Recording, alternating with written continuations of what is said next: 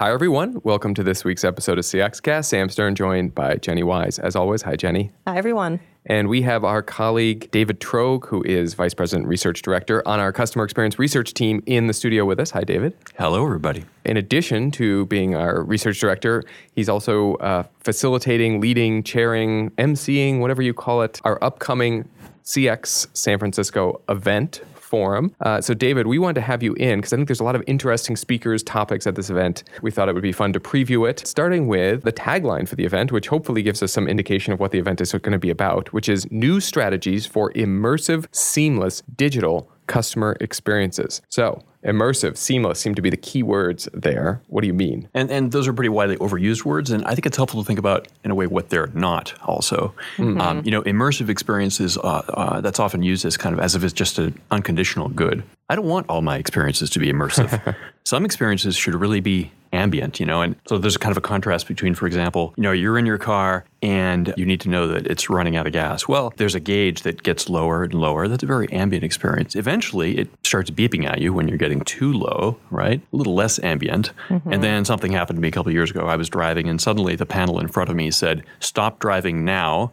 or the engine will be damaged." It wasn't gas. It was something else, had to do with the oil. Yeah.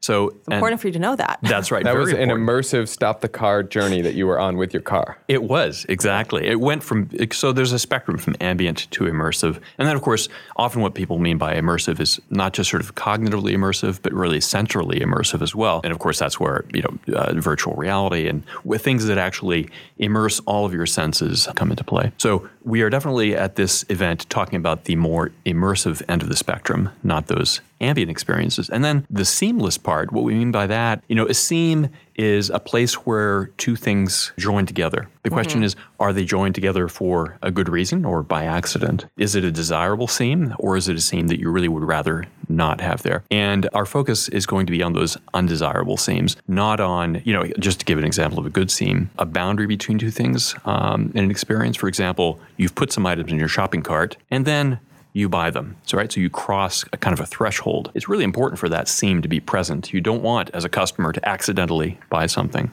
Right. Or looking at the terms of a service contract and then committing to it. It's important that that seam be there. We'll be focusing on immersive experiences and seamless experiences. You were just describing seams in a way to me that almost made them sound positive in many instances. Yeah. So I wonder, when do we think about it's a good seam versus it's something that it should be more seamless? Yes, so the kinds of seams, we'll be talking about that a little later on maybe. That's a great question. Yes, exactly. Jenny will be one of the keynoters, yes. And so she can maybe talk a little bit about that because some are obviously not the seams you want. Yeah, so I guess we can dive into seams more and how we pick them apart a little bit. I won't spend too much time on it because, as you mentioned, this can be a full keynote, it can be a full report down the road. But when we think about a seam, right, it's that boundary that you come across when you're trying to get something done or accomplish some goal. And some of them are actually helpful, right? David mentioned some that were helpful. You can also think about Alexa. I need a trigger word to turn Alexa on. That's a seam, right? If Alexa was just listening constantly all the time and just helping out when I needed it or when it perceived that I needed it, that would be helpful. But I want that seam there because it's identifying that there's this privacy boundary that it's respecting, right? Which everybody wants that we ever talk to about voice technologies. But then there are the seams that people complain about. I guarantee everyone listening right now, all of us here in the studio can think of a time where we ran across a seam that was a pain. So when you are logged into an experience, you click a link, it logged you out, you had to log in again. That's a seam, right? It's requiring more effort for me to accomplish that. And so that's something that you could use technology to remove, for example. And so when we began to think about seams, there are these seams that are just a creation or a result of bad design, right? You didn't use the right technology to remove that seam to make sure that the experience stayed logged in. Or you required me to process too much information to make my decision at once instead of chunking it. And then there are the seams that aren't the fault of the designer necessarily. And those are seams that appear because of human capabilities, right? So for example, I can only perceive so much information at a time. Right. And so if you give me... So a seam has to pop up here at some point. Yeah, I need a seam there or else I'm going to find this an overwhelming experience that I have to leave. It's like periods and paragraphs in prose, right? Yeah, I mean, breaks or bullet text, right? If you're thinking about content and text. Then there's human behavior. Maybe you've created the seamless experience where I could accomplish, from first researching a product to buying it online, but I want to take a break in the experience. I have to get off my phone where I've started this experience or whatnot, or I want to talk to someone else about it. So I'm going to create a break. And then there's another one, which is technology, right? Technology cannot create all seamless experiences today. So those are some of the root causes that we mention are root causes, not because they're the only reasons that seams ever appear, but they are reasons that you really have to consider because they're going to present the opportunity for seams that you have to look out for. I'm surprised I didn't hear you say one other. I think a root cause of a lot of seams in experiences for customers are the org chart or org structure of the organization. So I would say that's interesting that you mentioned that. The root causes I mentioned are those that are these more sort of intangible things that you cannot change how people are. You cannot create technology that doesn't exist, in that moment that you're trying to apply it as a company. But you can, right, pick a better CRM technology that would make an experience more seamless. Or you could create a better org chart, right, or employee experience, or enable them with better tools. So I guess those are root causes that you could technically change. Change and work on. I think in some cases, the seams in the organization can be the causes of some of the seams that right. You're talking about, some of the design mistakes, for example, right. and the technology issues that are driven by a dysfunctional organization. Yeah, well, it definitely creates seams. That's for sure. It creates seams, right? There's handoffs between, well, that's not my responsibility. Right. It's the other departments. Or, right. So much of the challenge call center employees face is issues caused by other departments that didn't take into account what the service interaction might be like when this happened. And the question is that a seam you can control or you can't control? Yeah, well, in my talk where I've been sort of thinking about or wrestling with this idea is there's almost a truism that, we need to bust silos. We need to get rid of, divisions in our organization. The second you get above into even low double digits of people, you probably have to organize them into some sort of subgroups from the overall group, let alone at companies with tens of thousands of employees and different products and different geographies. Which is to say that seams will exist in any organizational structure that you choose. Now, you can move them around and make them different, but you can't get rid of them entirely. Mm-hmm. And so that's where I think that we've been sort of thinking about is not, and then the connections between those different parts of the org, it's not to make them invisible necessarily either. Because I think it is, as you were talking about, it's nice sometimes to know I'm in this area and can't be disturbed by this other area. So I can actually do my work and my team can do what we're supposed to do. But that when I need to, there is this connection that I can join up on my end, or that I can reach out and wait for them to join up on their end. So it's almost on-demand connections, right? Ability to connect when I need it, but ability to disconnect when I need to focus or when my team needs to focus is sort of how we're thinking about the org structure seams. Which I think is interesting because seams, sometimes you cannot control them, you cannot remove them, they are constrained. Mm-hmm. So you have to acknowledge them and figure out how you'll navigate around them. And that's a really important knob to be able to turn between those two extremes that you were talking about, Sam, depending on the job function you're in, the project you're working on, and in some cases, even the nature of your brand and your mission as a company, I think. Yeah. The idea that we want to break down these seams and be more seamless is good, except that I think there's sometimes a inclination to over-connect, right? To have too many meetings where we're coordinating across our seams, to have too many conversations that take us away from our actual work. And that can be a distraction then from our core competencies, our core functions as a team, as a unit. And so you want coordination, you want connections, but without it destroying what you actually need to do. Yeah. And you need both. And so as David said, there's sort of a tension there. You have to live with a balance.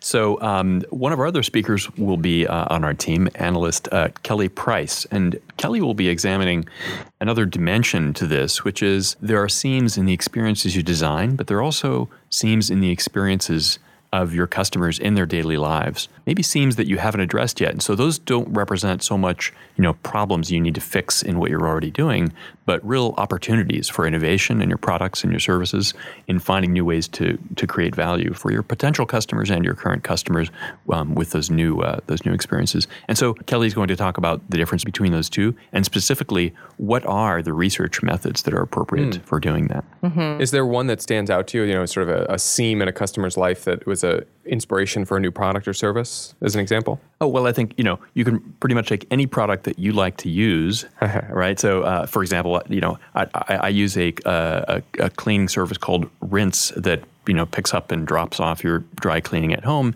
And all the interactions with them are via text, very convenient. That definitely eliminated a seam in my life of having to actually go someplace to drop off. Yeah. Or remembering to go to the dry cleaner on Sunday when every dry cleaner in the world is closed. Right. Apparently. Yeah. That's an interesting one. Like there are seams that frustrate us that we hate when we come across them. Mm-hmm. And then there are seams that we've just accepted as the norm. And so this is a way to maybe identify, it sounds like, what are some of those seams that are the norm that are actually untapped opportunities to disrupt or create something different. Like I didn't know that ordering a taxi was annoying, although I did, but I accepted that was normal. Yeah. But then Uber and Lyft came along, right? And removed that seam of having to flag down or call a taxi and then wait and look out the window. Right. Yeah. Exactly. Very cool. And you can imagine, for example, okay, so now that the service exists that I use, you can imagine ways in which they would look at seams in the experience they're delivering and think, okay, how could we make the process of communicating with customers smoother and, that kind of seam identification. But it takes stepping back and looking at how I was living my life and what are the seams in my life, or as you described, Sam, trying to find a place where you can pick up or drop off on a Sunday to realize, okay, we need to take a different approach to this and solve the problem with a bigger aperture. In addition to, so Jenny will be kicking us off and Sam will be in the middle. Kelly will be right in between the two in second position. And on day 2, we'll have Andrew Hogan, also analyst on the CX team. And Andrew will be talking about the tension between the design side of the house and algorithms and the people involved in algorithms, engineering, and data, and how some of that tension is often gives rise to seams and experiences. And at the end of that day, we'll have another keynote from our colleague Renee Murphy on the security and risk team.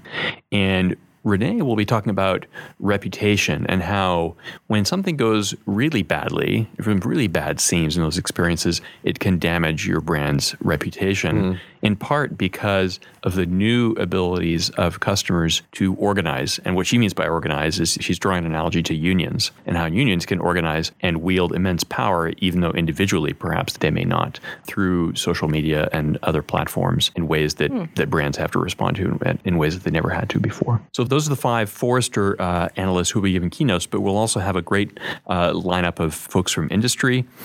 Ben Galbraith, who's Senior Director at Google, Mariah Garrett, Chief Design Officer at USAA, Pete Thompson, VP of Amazon's Alexa voice service, Chris Messina, the guy who invented the hashtag. Which, by the way, that was kind of a example of removing a seam, right? Like if I want to follow in a really interesting way. Set of content, a conversation, a hashtag is a way to keep track of it. And what's interesting about the hashtag to me is that it's a kind of emerging seamlessness, right? It's not like some central authority said, this is going to be the taxonomy of tags that people will use for organizing content on the web. Anybody can just take a string of words and put a hash sign in front of it, and it becomes a hashtag that search engines and other mechanisms can detect. So it's an emergent taxonomy for web content. That it turns out, probably when Chris Messina originally pitched this idea, it sounded really nerdy. Turns out to have been extremely, extremely relevant, as we can all see. Yeah. Now people talk about hashtags, say hashtag. He's changed the entire language. Exactly. And we'll have a couple other speakers on the main stage. Nisha Hathi, she's Schwab's EVP and Chief Digital Officer.